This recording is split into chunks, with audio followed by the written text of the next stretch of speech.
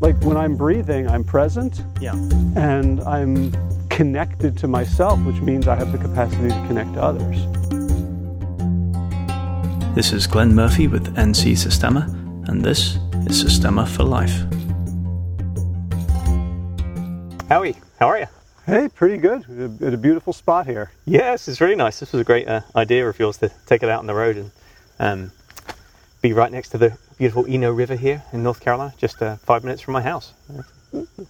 Nice. So we've been chatting a little bit before the recording about how you've been coping over the last couple of months. We've only kind of chatted intermittently and hadn't had much of a chance to meet up in person. So how are you holding up this week? Yeah, coping is a kind word. Okay. For it. Absolutely seeing the gaps in my emotional and mental state when I neglect parts of my physicality. Yeah. So I've been staying in shape. Yeah. I've been running. I was doing a lot of push-ups for a time. But it was all fairly comfortable, right? There wasn't like getting punched. Yeah. And I find myself now like we'll sit out in an evening and like 2 mosquito bites. I'm like, I'm going in. Yeah. Yeah. Like my tolerance for discomfort is really low, I think, because there's so much of it coming from, the emotional and political and social spheres. Yeah, we reach a kind of threshold, right, where there's only so much bad news and kind of animosity and people shouting at each other and tension in the home and whatever it is that adds up to our perception of what's going on, right? If that's already there, then on top of that, a couple of mosquito bites can be like, oh, for God's sake, it's like the last straw. Everything feels like the last straw for about halfway through the day, right? If you're not managing that internal sense of discomfort. And what I know intellectually is that building my physical capacity to tolerate and welcome discomfort actually increases my mental, emotional, psychological, spiritual reserves. Yeah. But in the moment, it feels like just another last straw. Yeah. Like I've been, I'm so miserable. Why do I want to get in a cold shower today? Yeah. Yeah. Yeah, and it's a big problem. It's funny, like running these stress-proof courses that I'm doing, that I've been doing online for groups just over the past couple of months. It's been interesting to see the split in people going through them and then coming out at the other end, right? In which half the people, or less than half the people, do the work and they get to the end of it having done all of the work, and the results are like, this is incredible, I'm sleeping again and my migraines have gone away and I don't feel like I'm in so much pain and my eating patterns have returned to pre-COVID, like not perfect, but not jamming donuts in your face every 3 hours like clockwork or something, right? And then half the people on the same course, given the same material, are just not doing the work. They're like, it feels like too much, it was overwhelming. And I can't commit to 10 minutes a day of reading something or lying down and breathing or like doing a specific movement exercise or something like that. Like, I just can't. It's too much. And I'm like, really? Because you probably dedicated at least 90 minutes today to Facebook and arguing with people and, like checking on news every second to see what's going on. But if you can't carve out that 10 minutes, so there's a part of me which is a little bit kind of unforgiving and doesn't quite have enough empathy for the state that people are in. But there's another part of me which is realizing that, I'm like that some days. I haven't been 100% consistent. There are some days when I'm like, I just owe it to myself to take a day off and slob out a little bit. I'll still do my breath work and I'll douse in the morning. And then the rest of the day, I'm like, I'm not teaching today. I'm not training for anything special. I'm just going to sit and read, or I'll just like plow through these things or learn this thing on the guitar once I'm done with my work. And I'll notice at the end of those days, even though I was doing things that were ostensibly relaxing, doing things that I feel like would relax me, because I haven't pushed myself to do anything genuinely uncomfortable. I don't really count the douse as uncomfortable anymore. So it's just part of the routine that happens in the morning, right? At the end of that day, I can feel snippy, or I can feel annoyed by mosquitoes and stuff like that, right? And then I have to kind of pull myself back around again. And there are on days and off days, and you can see cyclic patterns to it sometimes, almost like larger circadian rhythms. It's like during certain parts of the day you can get irritable, and even during certain parts of the month I've even found like these longer pulses and these longer rhythms. And I'm interested in what that says about us and how we live our lives and what it does. But I think one of the things that's come back to me is that there's lots of ways that you can try and mitigate those feelings, right? When you understand that you're not coping well, right? And maybe you fell back on running, or running really hard, or doing weights, or there was something else that for you was stress relief, right? But I've really seen quite a sharp distinction between the people that have fallen back on those things and then still done their running angrily or still done their weights angrily. And at the end of it, they feel physically worked out, but their blood pressure was up before they went in. It was up during. And then afterwards, there's no real tail off. They feel exhausted and they might sleep a little bit better that night for having done it. But it didn't really give them the reprieve that they need from this ongoing barrage of semi-discomfort. That's so interesting, because I was talking to a coaching client a couple days ago about stress. Yeah. And he was saying that when he runs really hard, which he'll do on a regular basis, like he's a hard charging CEO type. Sure. Yeah. And so he'll run hard. Yeah. And he says, like, that's the moments when his rage thoughts really come up. And I think, oh, that's so weird, because like I run to kind of get rid of all the thoughts. And he's like, that's physiologically working himself up stressfully on a physical level is the setting the table for all of the rage thoughts, all of the judgments. And I'm like, wow, I never thought of that. Yeah, I think it can. It can be that it can bring your body up to the level that your mind already thinks it's at a fight mode, and then that's fine as long as you do something on the tail end of that to bring yourself back down again. I'm not like disparaging running or any form of exercise really. At this stage, almost anything is better than nothing, right? Yeah. But if you're a runner, now's not the time to be doing hill sprints, right? And really trying to beat your own personal record or something like that. Now's the time to run at a pace that you could talk to other people or that you could sing at. Right? And then do that for a while until you feel like the breath that's coming in is light and full and easy. And then basically with the running, you've worked your body to the extent that it feels like it's doing what's worth the stress that was put on it. But the tail off at the end of it, the feeling was that you did it and you were happy about it. Not that you did it and it's like, well, I got it done and surely that'll work, right? If you approach the exercise that way, and any kind of exercise, doing martial arts or anything else as well, right? If you approach it, or even playing the guitar, right, or something, if you approach it with like, after I do this, I'll feel better, damn it, right?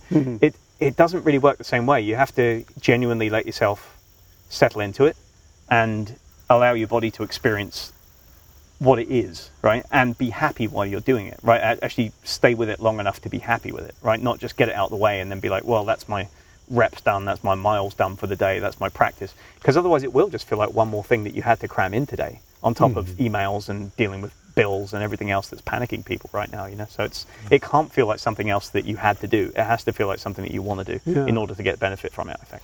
And I'm struggling with how to make that decision or that choice, because I think about yoga. Like right now my back is really jacked. Running does not help it. Sure. And so I can do foam rolling and things, but I know that a daily yoga practice of certain types of movements would really help. Yeah. I love the idea of yoga, and every time I've ever done yoga, I'm always looking for the wall clock. Okay. Is it over yet? Are we at Shavasana yet? Yeah. And I would love to be able to change my relationship with it, but it doesn't feel possible. It feels like I've just been lying to myself. So one thing for that might be helpful, rather than just kind of talking platitudes about general ideas of things to do, something really concrete.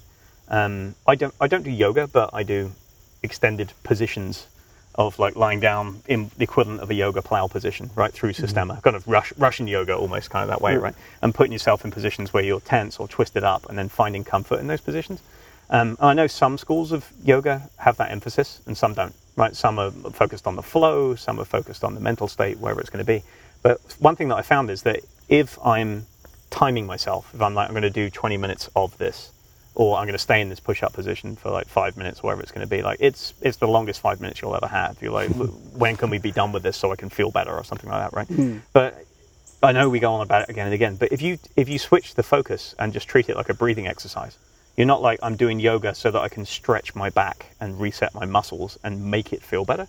You just basically start yoga, but you're like, everything that I'm doing is just to allow me to breathe better toward that injury or toward that tension, right? So regardless of the pose that you're doing, even if you're laying flat on your back and you're hardly doing anything at all, the focus is just on breathing towards it. And nobody is good enough at that you can skim it. So you just get into this kind of zone of focusing on the breathing and being like, okay, all right, I've just about attained relaxation now in this position. And then you move into your next position. And it takes you a while then to get that. And before you know it, you've actually lost track of time, because you were doing a lengthy breathing exercise, right? Instead of going like this pose, and like, oh man, I hate this one. And then, you move into something else. And I find that with stretching. I don't enjoy stretching.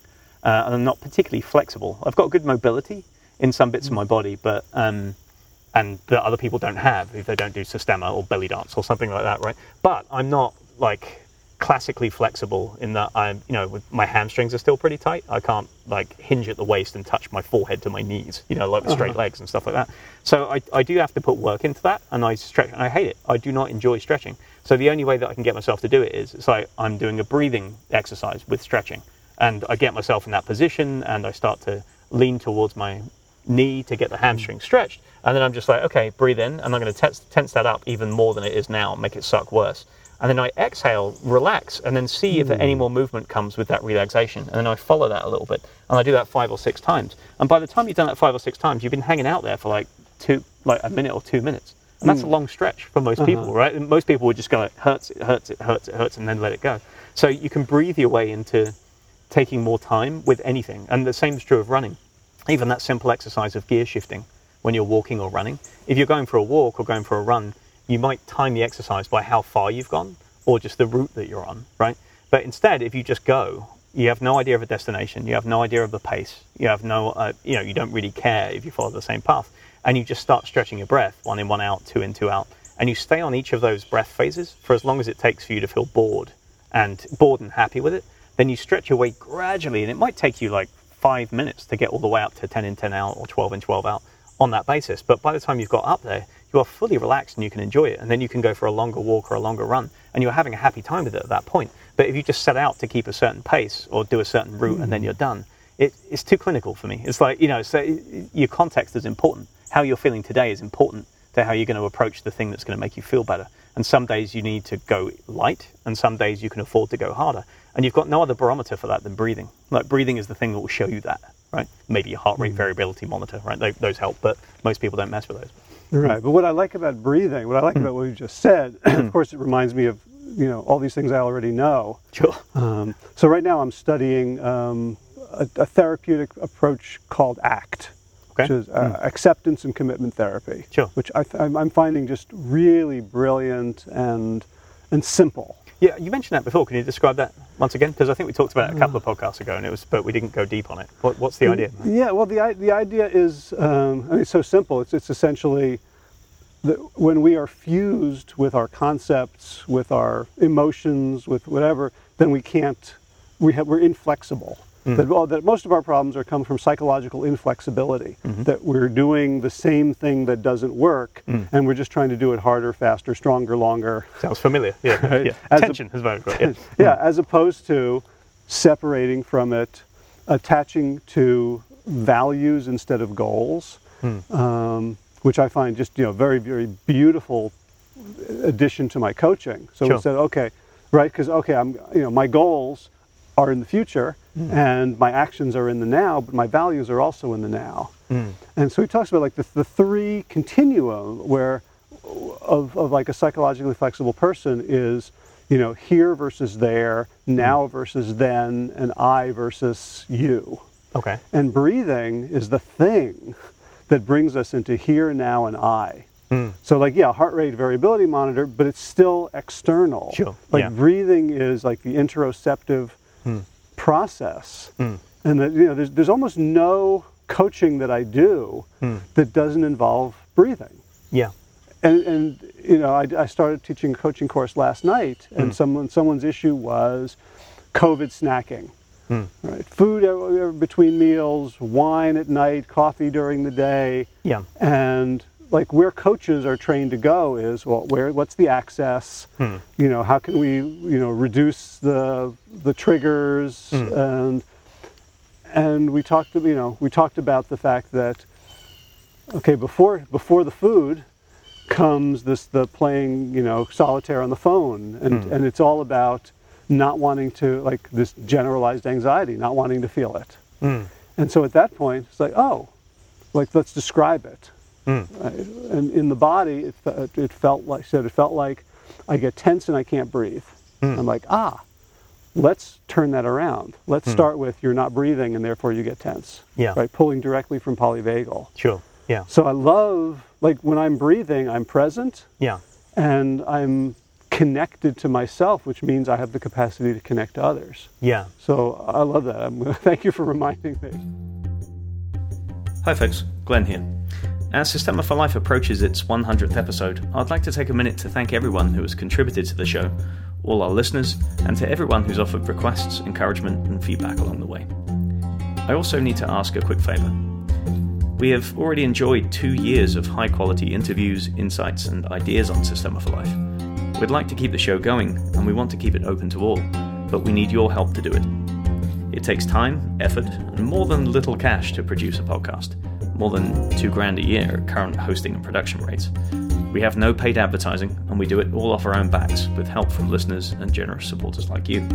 So if you're a fan of Systema for Life and you get real value from the ideas and the conversations we create, then please take a few minutes now to subscribe at www.ncsystema.com/support. Support at whatever level you feel like you can afford. Even $3 or $5 a month is a help. Think of it as buying us a beer or a cup of coffee once a month for our troubles. So visit ncsystema.com/support and use the buttons on the page to select your preferred monthly or annual support level. You'll receive a confirmation on sign up and you can cancel at any time. That's the key, right? It's the difference between knowledge and application, right? The wisdom to apply it in context. It seems like, if it's all right with you, right? So we're in this beautiful place. We have this opportunity and we're talking about the ability to connect with ourselves and then with the environment outside, right? Do you want to take like 5 minutes now just to do a breathwork connection exercise, right? Totally. And for those who are listening and they're like, no, I just want to listen to ideas about Systema, you can fast forward or whatever. But if you want to do it with us, just try and find a place. Don't tell them they can fast forward because then they can start fast forwarding through the ads. Yeah, there you go.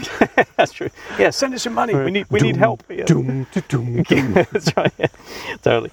But so just try and find a quiet spot if you don't have one. And you can do this standing or you can do it sitting down, but with your back straight, right? You could even do it sitting in a chair if you're listening to this like podcast and you're at work or something like that. But see if you can find a quiet spot where you're not going to be interrupted for the next 5 or 10 minutes. And then just feel the points of contact between yourself and the surface that you're on, right? So if you're standing, it's all in the feet. If you're sitting in a chair, you've got your hamstrings and your bum and maybe the back against the backrest if it has one. Just feel that contact and then just pay attention to the weight of your body. That's all you want to do to start off with, right? And then start to breathe light in through the nose and out through the mouth as usual. But just as deeply as your body will allow you to right now. And if that's not very deep, that's where you are. Acceptance, right? You can't breathe very deep right now. The chest is tense. The ribs are tight. It's not going down there. Don't force it. Just hang out in the light, shallow breathing place.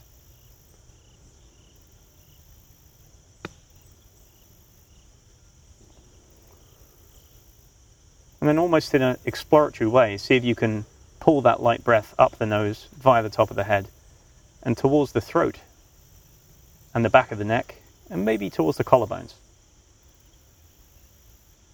So it's like it's gradually, gently filling and inflating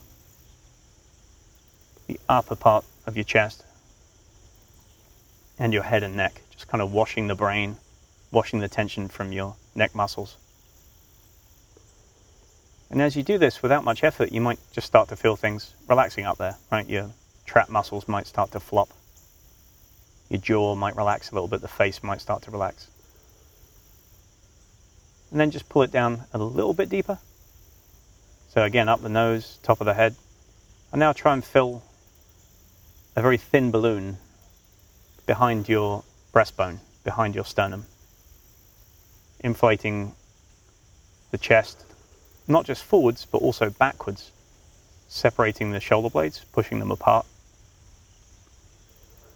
and breathing into the armpits. Shoulders get heavier. Hands start to fill with blood. You might feel the pulse in your hands at this point.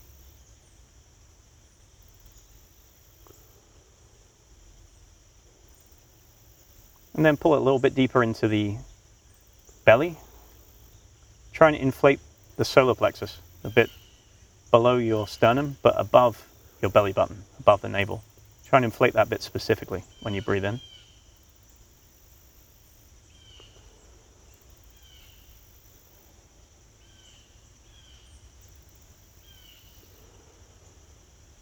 And now inflate that and allow the ribs to separate and move upwards and outwards as you breathe in and out. But the shoulders, the chest, the collarbones all stay down now. They're very heavy, like a lead blanket around the inhale. And the breath is kind of moving horizontally, spreading the ribs apart, filling the middle of the spine, middle of the back, middle of the torso. And now breathe towards the belly button and towards the love handles or obliques out to the sides.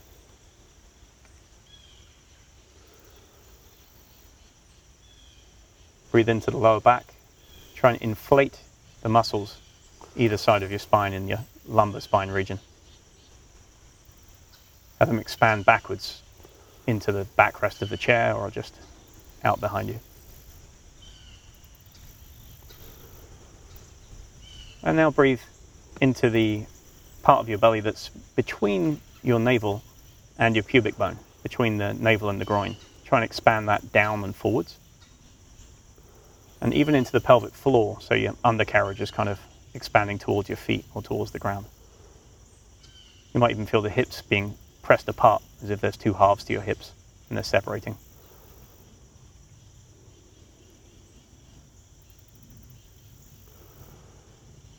Then see if you can breathe down through your legs, past the hips, through the knees, all the way to your feet and your toes.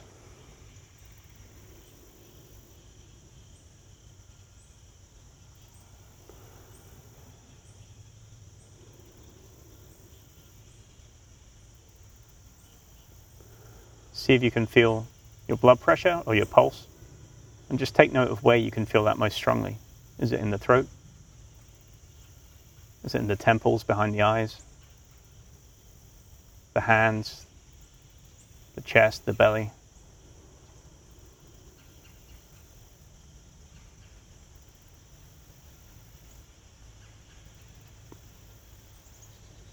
Feel the pressure increase in the whole body now as you breathe in. Like the breath is filling the whole container of your skin equally, all directions. And just take in the information that brings, the additional awareness of your internal environment.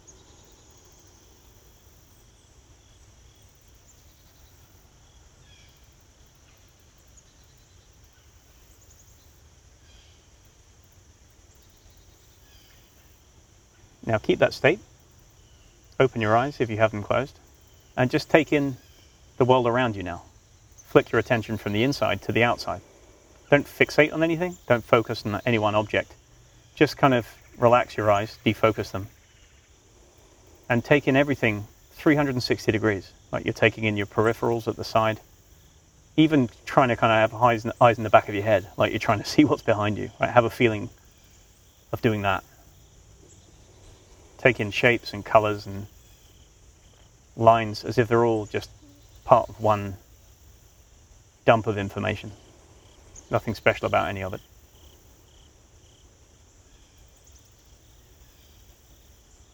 And now do the same thing with your hearing.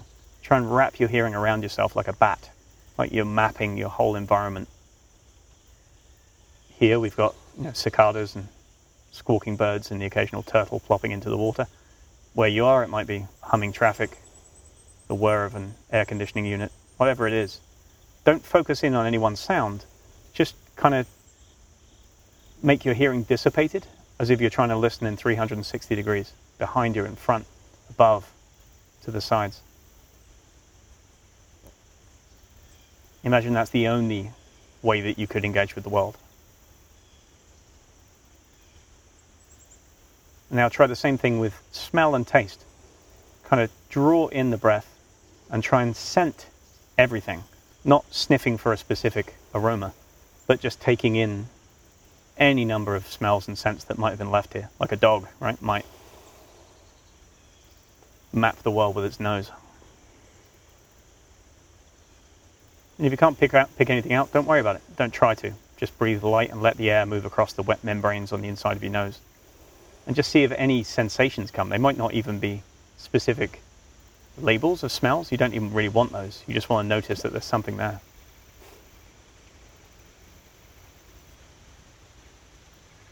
Might be the taste of toothpaste or whatever you had for breakfast, coffee. And now to touch. Refocus on the points of contact between your body and the ground or the chair. Also become aware of the exposed areas of skin, air currents moving across them, differences in temperature. Feel the clothes on your body. If you have jewelry or eyeglasses, see if you can feel the pinch or the dangle of jewelry. Feel where the clothes are stretched tight and when they're loose. Just kind of hang on you.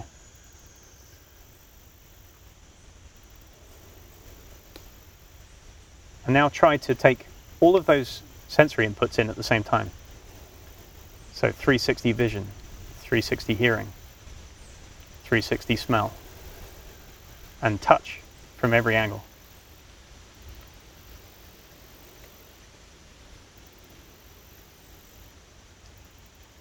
And having done that now, lose yourself temporarily.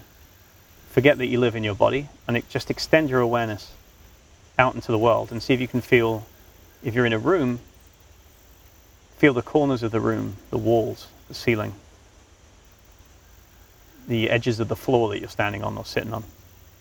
If you're outside, extend your awareness to whatever boundary there is, like trees, the sky.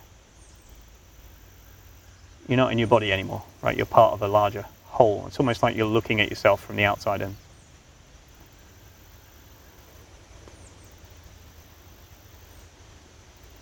And then just see if you can blur the lines between you and that environment. You can feel yourself, but you don't have to try. And you can sense the world around you because that's all there is.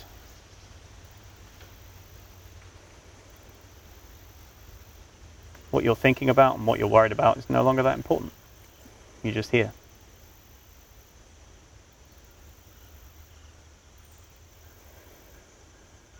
Should feel heavy. Should feel fairly empty of thought. Now just a couple of times, breathe a little bit shorter and faster.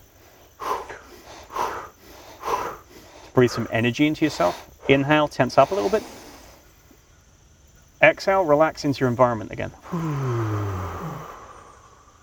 then one more time, breathe in to fill your whole body. But imagine you're breathing in from the environment into your skin, through your skin. And when you tense up, it's just a thin layer of tension, just a shell around that pressure. And then breathe out, relax your muscles. Move your legs a little bit, walk on the spot, twist in your chair. Breathe however you want to. That's it. How do you feel? Oh, what do you mean by you? Correct answer. Nice. I think it's an interesting exercise. I learned that one from Jamie Lepiat, who's one of Vladimir's students and Michael's students. He spent a lot of time in Moscow. And he ran an online seminar a few months ago called Expanding Through Your Awareness. And it was just 2 hours of that, of just losing yourself, feeling what's going on. And then interestingly, when you do push-ups or work, everything feels light and very, very easy because you're not so focused on yourself and your experience of doing push-ups, right? So it's almost like sometimes we can worry too much about what's going on inside and pay too much attention to managing things. And this gives you that state where you're handling things while you're kind of aware of everything else at the same time. And somehow that just makes everything flow easier. I don't know, it's difficult to describe, but once you find the state, it's unmistakable. It's like, yeah, and I want to translate that into the ACT work that's been on my mind. Yeah. Which basically talks about 6 different pivots from inflexibility to flexibility, and probably the core, the first one, the core, is from self-concept to more of a flowing consciousness. And the idea is that we create self-concept because of a yearning to belong, to a yearning for connection. And so self-concept is, am I good looking enough? Am I smart enough? Right, what kind of mask do I have to put on? And so, in that inflexibility model, the very things we're doing to have connection and belonging are blocking it. And so that our model, we have a model for connectedness, which is our consciousness when it's flowing. And so this exercise was like the 10-minute shorthand into this entire therapeutic way of thinking. that like, okay, what I really like, well, I'm struggling to cope because I'm feeling disconnected from the world right now. I'm feeling disconnected literally from the world because of COVID. I'm feeling disconnected from my family because we're at loggerheads in this very difficult time. Yeah. And I come in screaming and shouting and pouting and demanding, and I'm disconnected from myself because I know that that's not who I am. Yeah. And so this exercise just, really stretched all of that to the point where, I wasn't in, say you're one with the environment. And I don't think I quite got there.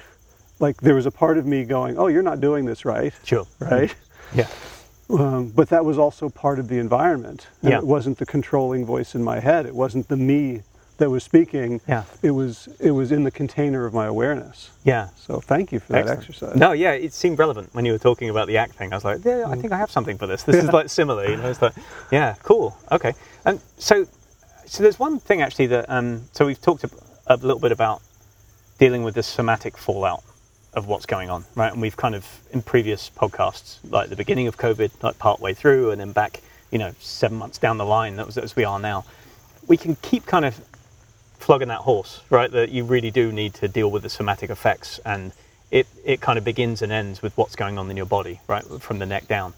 But I think it is worth talking about sometimes that how you think about things and how you engage with people and how you talk to them is important, because it frames your entire experience of the world. And if you're continually framing things in a way that's not healthy, it feels like your entire experience is combative, right? That it's you versus the world. And I think that can lead us away from this state that I'm feeling now, which is great, just hanging out and there's falling leaves and there's baby terrapins crawling along the pebbles and things. And it can push us back into like, well, who am I? Why am I under attack? Why are my views important for people to know, right? And it can push you back inside to the extent that you have to do a lot of this somatic work to undo that work, right? So I think that the somatic work is paramount, but then if you continually kind of wade into the morass of bad ways of thinking about things and bad ways of interacting with people, you're kind of setting yourself up for having to fix yourself constantly, like all the time. So you can, the analogy would be somebody who, does a yoga class or meditates for like an hour in the morning, and then immediately checks Facebook and reads a bunch of news, and then by lunchtime it's as if they never meditated or did anything. Like they've got rage is renewed, and they've found themselves again and everything they believe and why it's important, And I'm including myself in this bracket of people who suffer from this, and I've seen it go in peaks and waves, and I've rage posted on Facebook, and I've read the news for too long. Yeah. I've seen some of your recent comments. Yeah.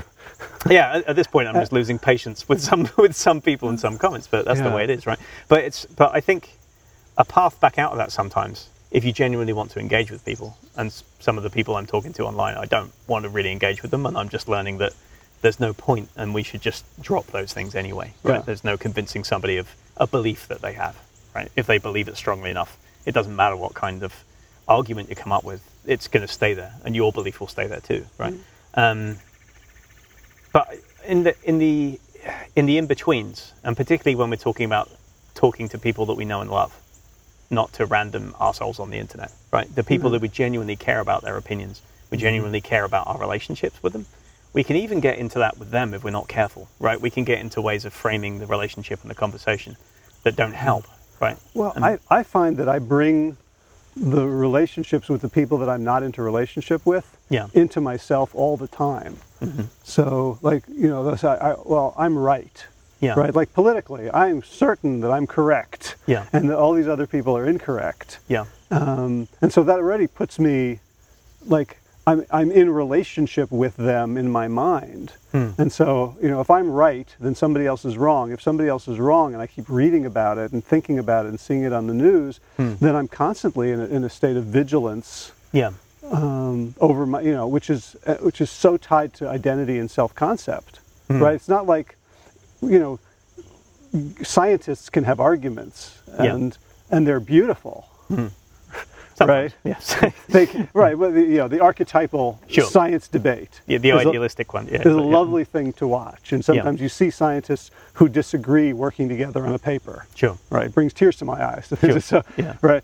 Where the ego is not locked into the need to be right. In fact, being proved wrong is like a virtue. It's like it feels great. Like, oh my God, I was stupid, now I'm smart. Like, what could be better than that? I've saved myself years of going down the blind alleys.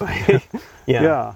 And yet, but that's when it's tied up with my identity, right? Like I go, and I see that in some of your posts and responses as well. Like, in order for me to be a good person, I've got to beat this drum. Yeah. Like, if I let that go, if I let that objectionable, racist, homophobic, sexist comment go, then I'm a bad person. Sure. Yeah, you feel like a responsibility to, otherwise you can be viewed another way. Like, and interestingly, I've even had a couple of people contact me in my capacity as somebody who runs a podcast, which is to whatever extent influential, right? It's not like Joe Rogan, I've got like millions of people listening, but there's a significant chunk of people who practice Systema that listen to this and enjoy it. And I get loads of emails, people saying, this is great, and it's good to have this resource, and people talking about it, and that's all I ever wanted for the podcast, right? But I've had a couple of people saying, why aren't you talking more about Black Lives Matter and racism? Why aren't you taking a stance? Like, your silence is deafening, like the kind of this way. And my simple response on it was that I don't feel knowledgeable enough to profess on some of those subjects that I'm still learning and trying to understand and contextualize them myself, right? So it's not that I'm retreating from it in cowardice, it's just that I don't feel like I can profess on those things to any useful degree to somebody else.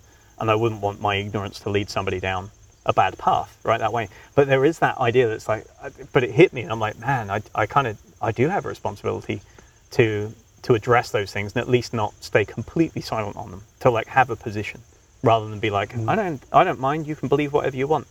I honestly don't believe that. Right, I know it's like a trope of American culture and freedom of speech and all those things, that it's fine, to each their own, everybody can believe what they want, but that also enabled Nazi Germany. Do you know what I mean?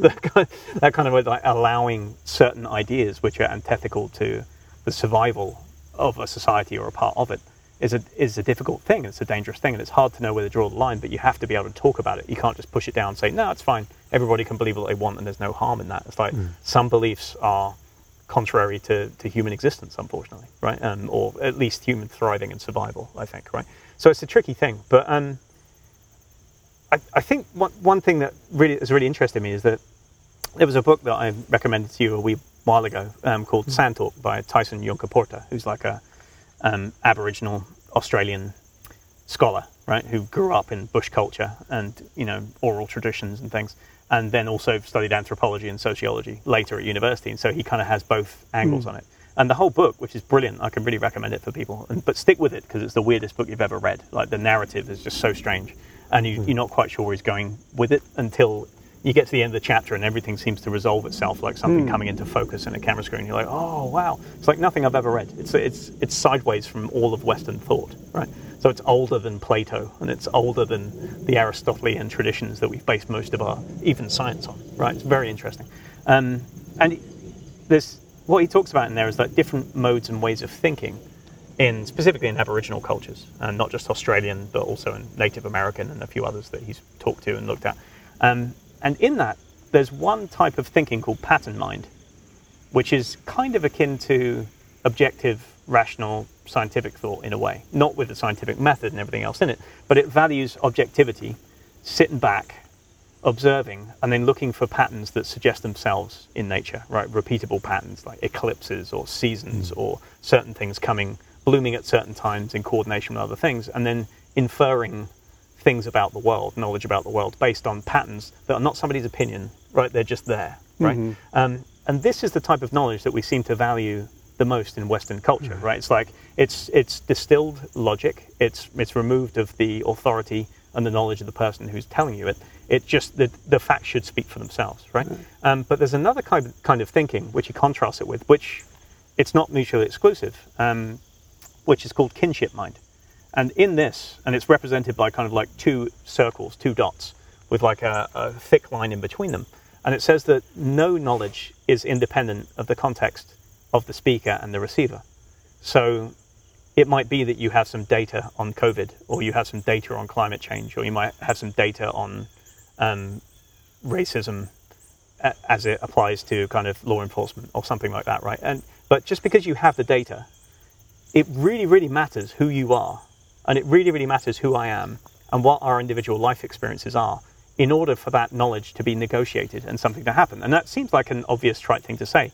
But people know, like if you're a law enforcement officer and you've been on the streets and you've been working for years and years and years, and your experience of law enforcement is completely different than somebody else whose entire experience of law enforcement is watching YouTube videos, right?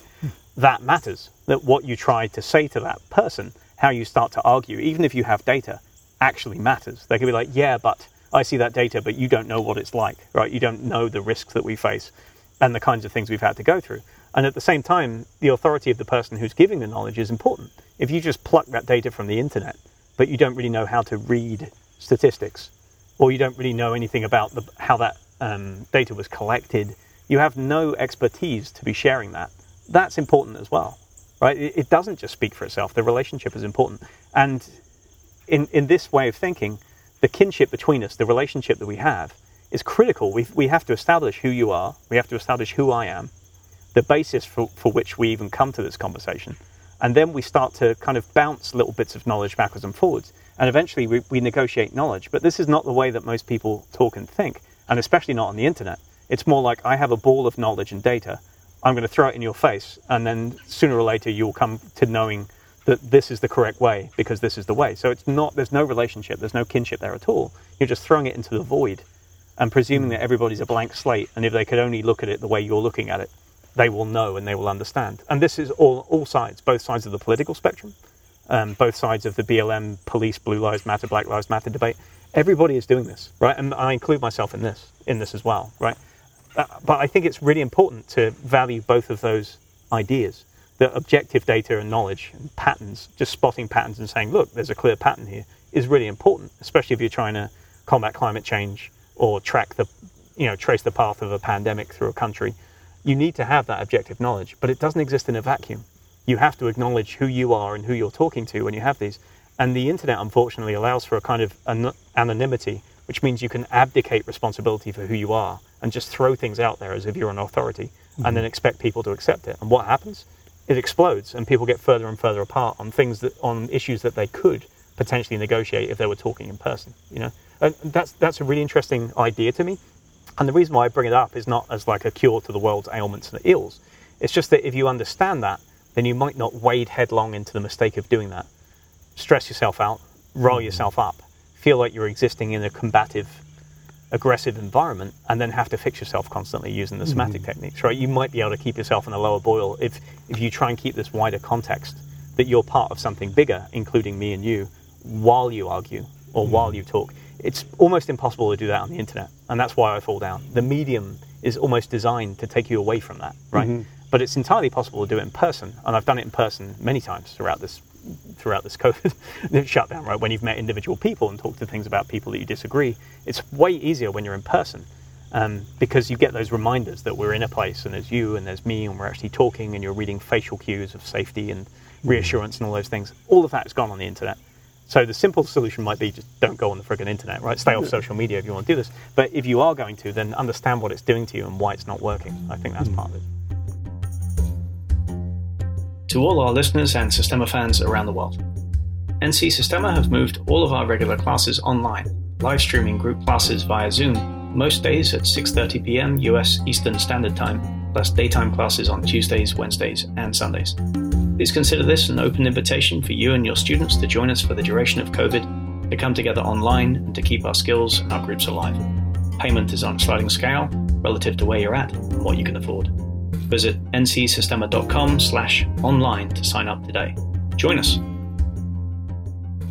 Yeah, I mean, that the idea of relations reminds me of two disciplines. One is coaching, where it's all about understanding the relationship and understanding, trying to understand where they're coming from, because everybody's world makes sense to them.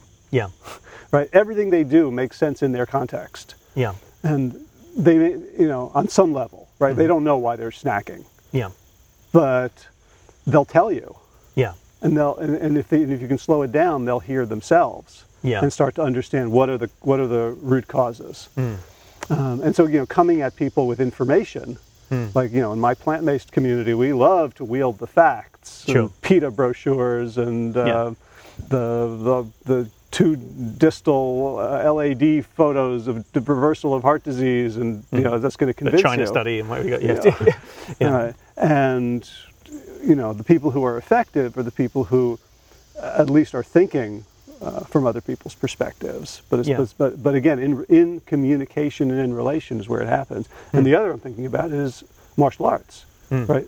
Systema is all about, what I learned is that when it's combative, it's still all about the relationship. And sort of deep curiosity. And at some level, deep respect for the organism. Sure. Yeah. And that's where the really interesting things happen in Systema, right? Physically. It's like if you're thinking about showing somebody your skills or winning the interaction, right? It automatically kind of blocks your capacity for exhibiting and expressing Systema. You've already cut yourself off. You're already just performing some skills that maybe you learned faster through Systema. Maybe you learn to box better and understand distance and timing and how to deliver weight with your hands because you use Systema as a vehicle for boxing better. Or maybe you grapple better and you can get somebody in an arm lock or a rear naked choke easier because you understood the principle of that instead of just repeating the technique. But you're still not doing Systema if you're attempting to apply it because you want to show somebody that you're better than them or they can win. You're doing Systema when somebody comes to you, whether they're aggressive or whether they're not.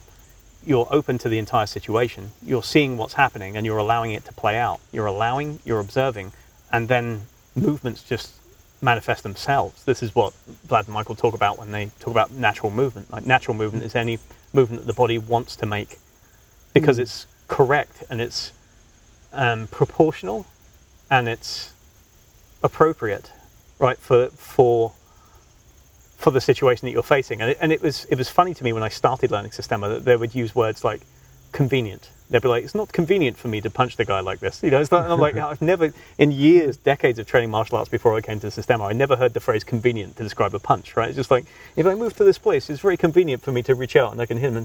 But what they're saying is that it becomes easy and natural to do it. Whereas if you force yourself to exhibit a specific motor pattern in order to try and get a result, it might be the perfect pattern in a very limited number of situations. But it's probably not going to be the one for right now because everything's always changing. You can't step in that same river twice, right? It's already going. That moment has already passed, right? And I think great sportsmen or great athletes can sometimes harness some of this kind of flow state and this ability to see what's going on. And then they see an opportunity and they snap it, right? And they apply their technique in the perfect moment on purpose in order to chin somebody and knock them out or catch them in a grapple or whatever it's going to be.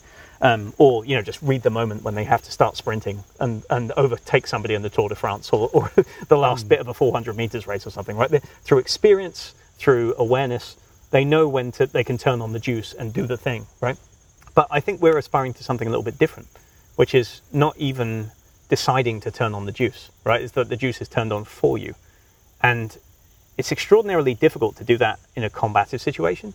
And I think it's also extraordinarily difficult to allow your awareness to steer you, like in everyday life, reading the internet and arguing with people and going through what we're going through now with all the pressures that we have. But that's the work, right? That's what we're actually trying to do, is not just apply a bunch of tools. Like I have this relaxation fix and I have this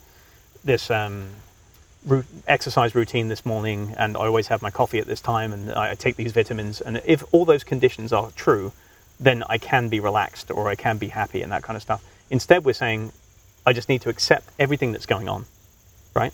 Accept that I have a part in how I'm perceiving it, and that's going to shape the world to a huge extent. And then, for the most part, allow everything to play out, keeping that big picture in mind, and then correct actions, correct words, and correct decisions will suggest themselves. That's the goal, I think, right? But that's hard. I mean, it's hard work, but it's worthwhile, I think. I love we're having this discussion out here in nature on the banks of the gently flowing Eno River, where like every organism, everything here is doing it.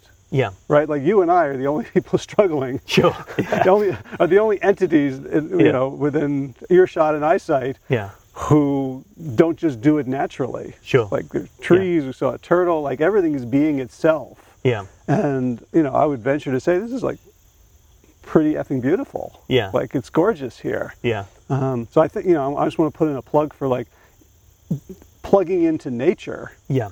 I find, when I'm in front of screens, when I'm in my office, when I'm just in the human-built world, right, because it is based on the pattern mind. Sure. And the pattern mind exists for control.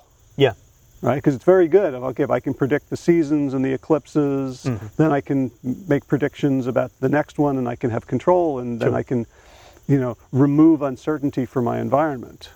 Whereas kinship mind seems to be all about, we know that other people are unpredictable, and that moving through unpredictability is maybe a different form of control. It's more of relational or self-control, as opposed to trying to externally impose.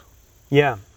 It's interesting. That's just kind of settling on my brain there. And it's like, there's not even control, right? When you get to that place, it's a kind of radical acceptance of what's going on that enables you to relinquish control, right? And actions still happen. You're not just becoming inert and not doing anything, but you're motivated by the context in which you find yourself, not analyzing that context and trying to exert control over it, right?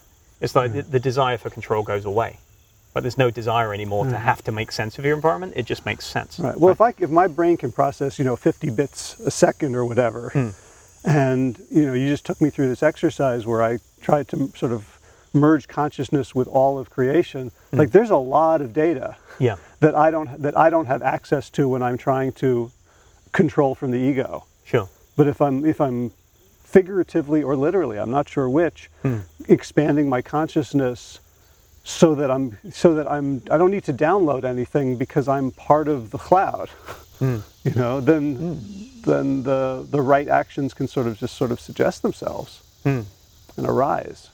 Excellent. Yeah, interesting use of machine metaphors and putting that one across here. So there's another form of mind talked about in that book, which is all about the relationship between abstract and tangible knowledge, and how metaphors are the only way that we can get between them and hold abstract and tangible things together in the same place. But we'll leave that for another day, because that's going to be a big discussion of itself. Okay, well, I'm going to go get that book. Yeah, it is excellent. I can recommend it. I'll throw it in the show notes. And if you start reading it and you don't like it, don't blame me. It might not be for everybody's taste in how it looks at things, but I would encourage everybody to give it a go, because it's just sideways to everything else I've ever read. It's the analogy that he uses at the beginning is that in the past, anthropologists or scientists or sociologists have used the tools of Western science and analysis, pattern mind essentially, right? As if it's, and he uses the symbol of like a flat hand, like a flat palm being held. Like this is all of data and screens and the printed word, right? And all of those things that we value so much, right? And they've used that to overlay, and you imagine putting your hand over the top of an outspread hand, right? Outspread fingers over the top of the other one. So we look through the lens of this flat hand at the outstretched fingers of wide and diverse types of indigenous and like ancient cultural knowledge, right? And been like, oh, this is quaint, this is useful. Oh, we can get some ideas about this for sustainability, and this is really interesting in how they look after their old people, right? Jared Diamond has done this, and things like it, and The World Before. What's the title of that book again? Where he looks at, I have to throw that one there again. It's about the world before us or something. I can't remember now. It's basically cherry picking out things that hunter-gatherer cultures get right that modern societies don't, and then being like, what can we learn from them? But that's using that kind of objective viewpoint to try and look at those. And in this book, he does the opposite. He flips those hands, and he uses the diverse, different ways of even thinking about things to look at all of Western thought and culture as if it's an alien looking at all of Western civilization and saying, wow, that's weird that they all think that way. That's weird that they all have science and that they're all committed to objectivity as if that's the most important thing. And I've never seen any other book do that in the same way. And it's uncomfortable at first because you're not from that pattern of thinking. But after he starts to get across to the ideas that there might be other ways of thinking about this, then you start to kind of settle into the rhythm of the book, and it gets very interesting. And by the end, I'm like, I need to start reading that again immediately. Yeah. There are insights there I'm not even aware of. And even crossovers with, ancient wisdom and thoughts that have come out of Mikhail and Vladimir's face that I'm like, wow, I wonder if that even predates Systema, and it's like ancient Slavic cultures or ancient parts of the Caucasus that goes back from when there were Aboriginal peoples there. You know, this is so old. If a lot of these ways of thinking are shared between Maori, Aboriginal Australians, Native Americans, like people in like first contact cultures of Venezuela, if there's some shared aspects of what they do, it must have worked for a good 50,000, 100,000 years, right? So, and that was before everything that we've done since, which is only a couple of thousand years, really. And we've got a long way with our patterns of thought and what we have, but it might be worth bringing in some other ways of thinking in order to truly benefit from even the pattern mind thing that we have, right? That being fanatical even about science or pattern spotting or objectivity can also lead to some dangerous dead ends. Right, and I think that's an interesting thing to think about. So. Cool. I will read it post haste. Nice. Brill. Well, let's continue our walk through the Eno. I think we'll have a nice rest of the morning from it. But it's been lovely talking to you. Yeah, thanks. Excellent. Thanks for listening. If you'd like to find out more about classes, workshops, and seminars at NC Systema, please visit us online at www.ncsystema.com.